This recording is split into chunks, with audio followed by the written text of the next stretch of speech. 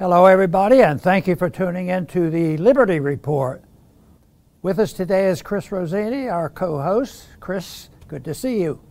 It's good to see you too, Dr. Paul. Very good. We want to talk about the Fed today. Everybody's talking about the Fed. Used to be they didn't pay that much attention to them, but a few people are waking up. Hey, guess what? It's politicized. Democrats take a position, sorta.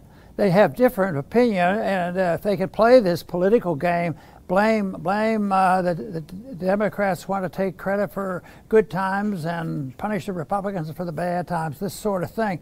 But in truth, you know, they're dealing with the Federal Reserve. Who's to blame for all that? And, you know, we were postulating a minute ago, I said Woodrow Wilson, you know, creating this monster. And there's been a lot of argument from the beginning of our history when Jefferson and Hamilton would argue this whole thing about whether you should have central banks. And it was pointed out back then, they knew there was a danger in doing this. And we've been living with it, but we've been getting away with it just due to other circumstances.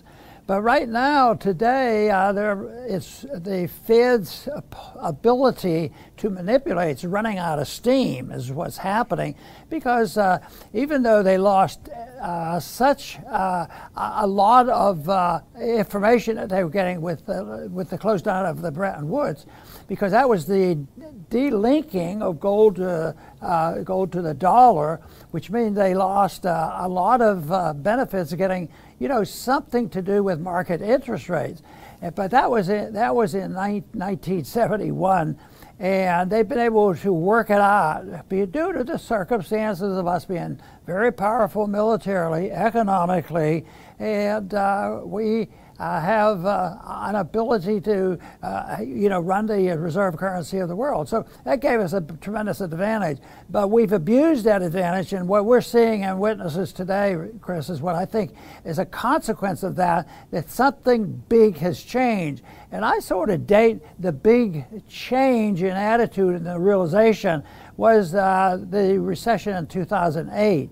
And it's still going on because we never got out of it. That's when they invented QEs and all the manipulation, and they're up against the hard rock place. They don't know what to do. They think, well, all we have to do is tinker with the interest rates, and they have this belief that if you have a booming economy, you'll have high interest rates, and this would be good. So what they want to do is print money. Therefore, a while, more than 10 years, they were looking for, well, you know what, we don't want to get into a recession.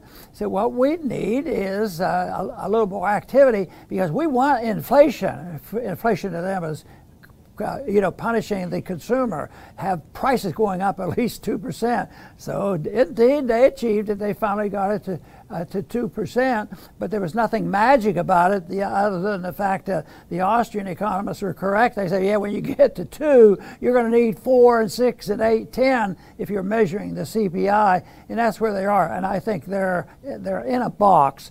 And that's why today people are on pins and needles, because later today there will be the announcement by the Fed on whether they're going to raise interest rates 0.25, 0.5, or 0.75. Well, it's not going to be 0.25. It's more likely to be 0.75 because that's what they're anticipating. And it's not going to be 1 because the market's been conditioned, and they want things to be done in an orderly fashion. So I'd be shocked and surprised if it's anything other than 0.75. But if you think about it in economic terms, what really difference does it make if you're going to rig it and not solve any problems because you don't have the right information? And if somebody said, well, do you think 0.75 is right? Well, I don't know. Well, does that mean you would be for 1?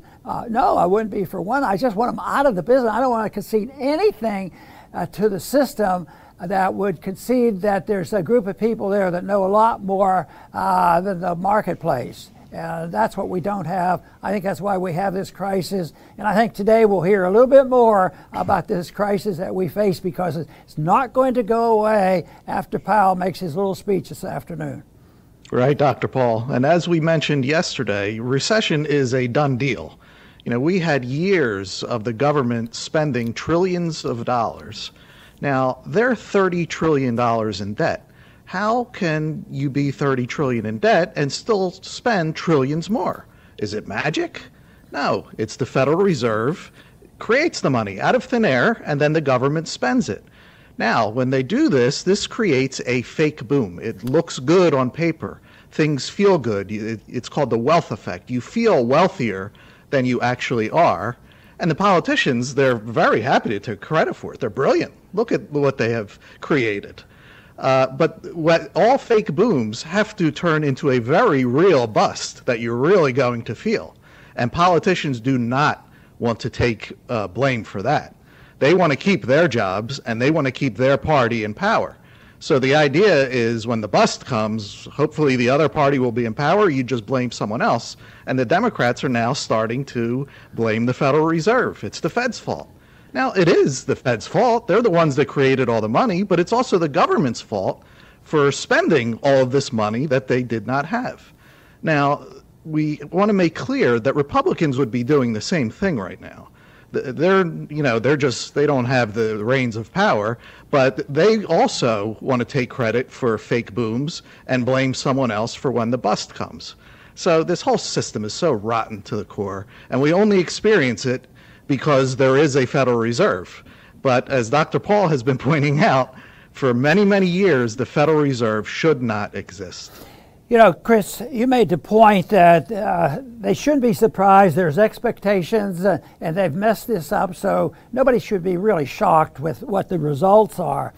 And a lot of people will come up to me and say, I remember you saying this and that, then it happened. How did you know that? Well, really, from the Austrian viewpoint, you don't know that, because what we're doing, and I think you implied this, that what we had, Chris, is that we were just observing the creation of the problem already. The inflation has been going on for a long time, and the rules are that if you inflate artificially and pretend this is the market, it has to make a correction. The market is very, very smart and powerful, and it usually cancels out the mistakes, but not until they have injured a lot of people and there's been a lot of transfer of wealth and a war would have been fought there and that sort of thing. But so I don't think anybody who understands Austrian economics are clairvoyant. I don't think we're given this whole perception that we know what the future will bring. But I think it's reasonable to assume that there are economic laws that we can understand, and what happens is we're observing it. So we say, well, how did you know the inflation was coming? Well, what are you looking at? I was looking at the money supplies. I was looking at QE. I was looking at what they've been doing. There was the inflation.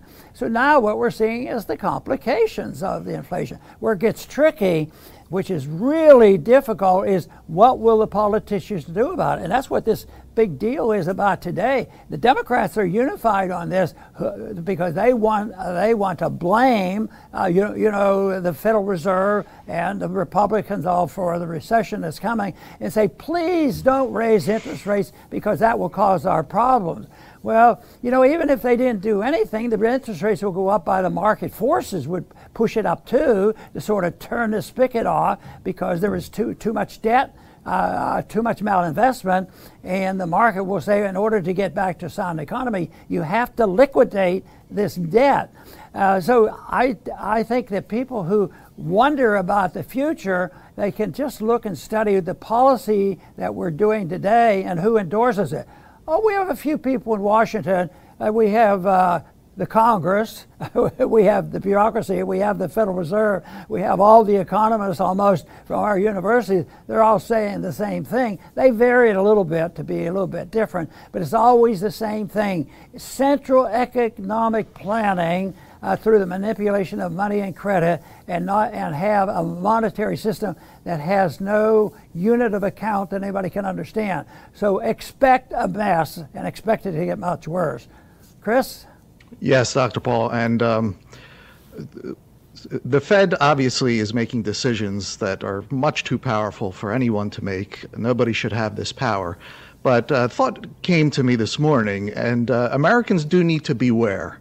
because politicians, and they've even mentioned this in the past, they may want to, rip this power away for themselves. In other words, instead of having a central bank control, quote unquote, monetary policy, the politicians themselves, the government themselves, would have that control. And we do not want that at all. I mean, can you imagine a Bernie Sanders, dreaming up Green New Deals and then going and printing all this money to go fund their dreams?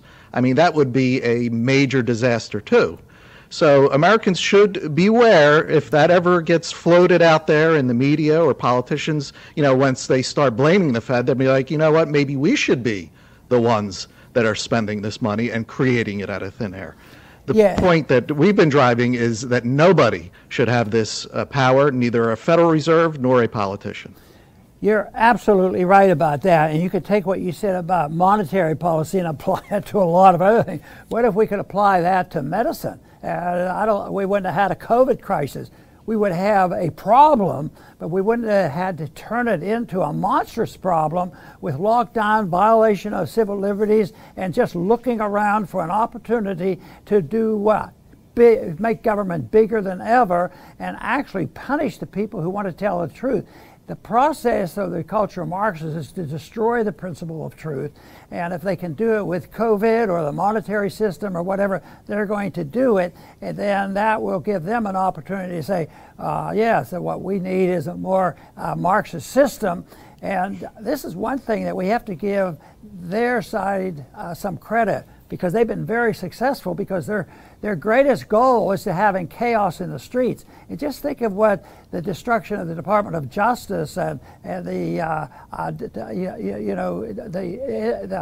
FBI and the CIA, the corruption that's involved, and then you have these arguments over all the political elections.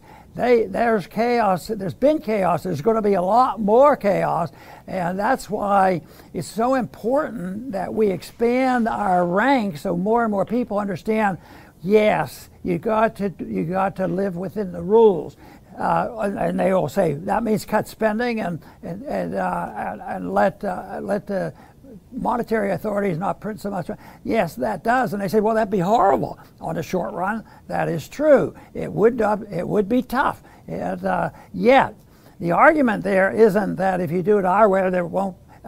We know how to do it without it having any repercussions. What happens is that what people should be warned about.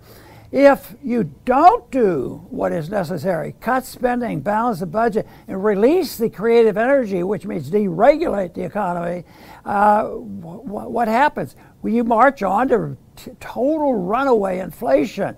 So if you want to try to avoid the chaos, you got to take it and fix it now, because we're marching in that direction. Very, very dangerous economically, but it's very, very dangerous politically, because the money then and the wealth then will not be delivered fairly to everybody else. See, one reason why we complain about the system we have today is there's an unfair distribution of wealth. The wealthy get wealthier and the poor get poorer, that sort of thing.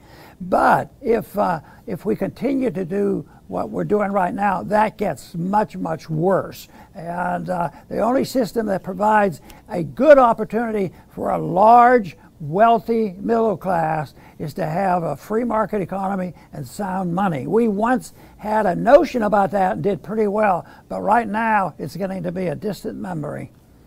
Yes, very good, Dr. Paul. I will finish up with mine closing statement. We're seeing in the headlines politicians complaining about decisions are made, and it's almost as if they're being made by people that are above them. Now, Congress did unconstitutionally create the Fed, but it makes you wonder, who is the real government here? American people, we're drilled into thinking that our government is our government. We have representatives, go cast your vote, make your voice heard, wear your sticker, rah, rah, rah. Think about these last couple years with COVID. People came out of the woodwork, Fauci, Bill Gates, the World Health Organization, and it was like they were running the show. And then they disappeared from the scene. I mean, it makes you wonder about all this representative government stuff. Think about the Trump administration.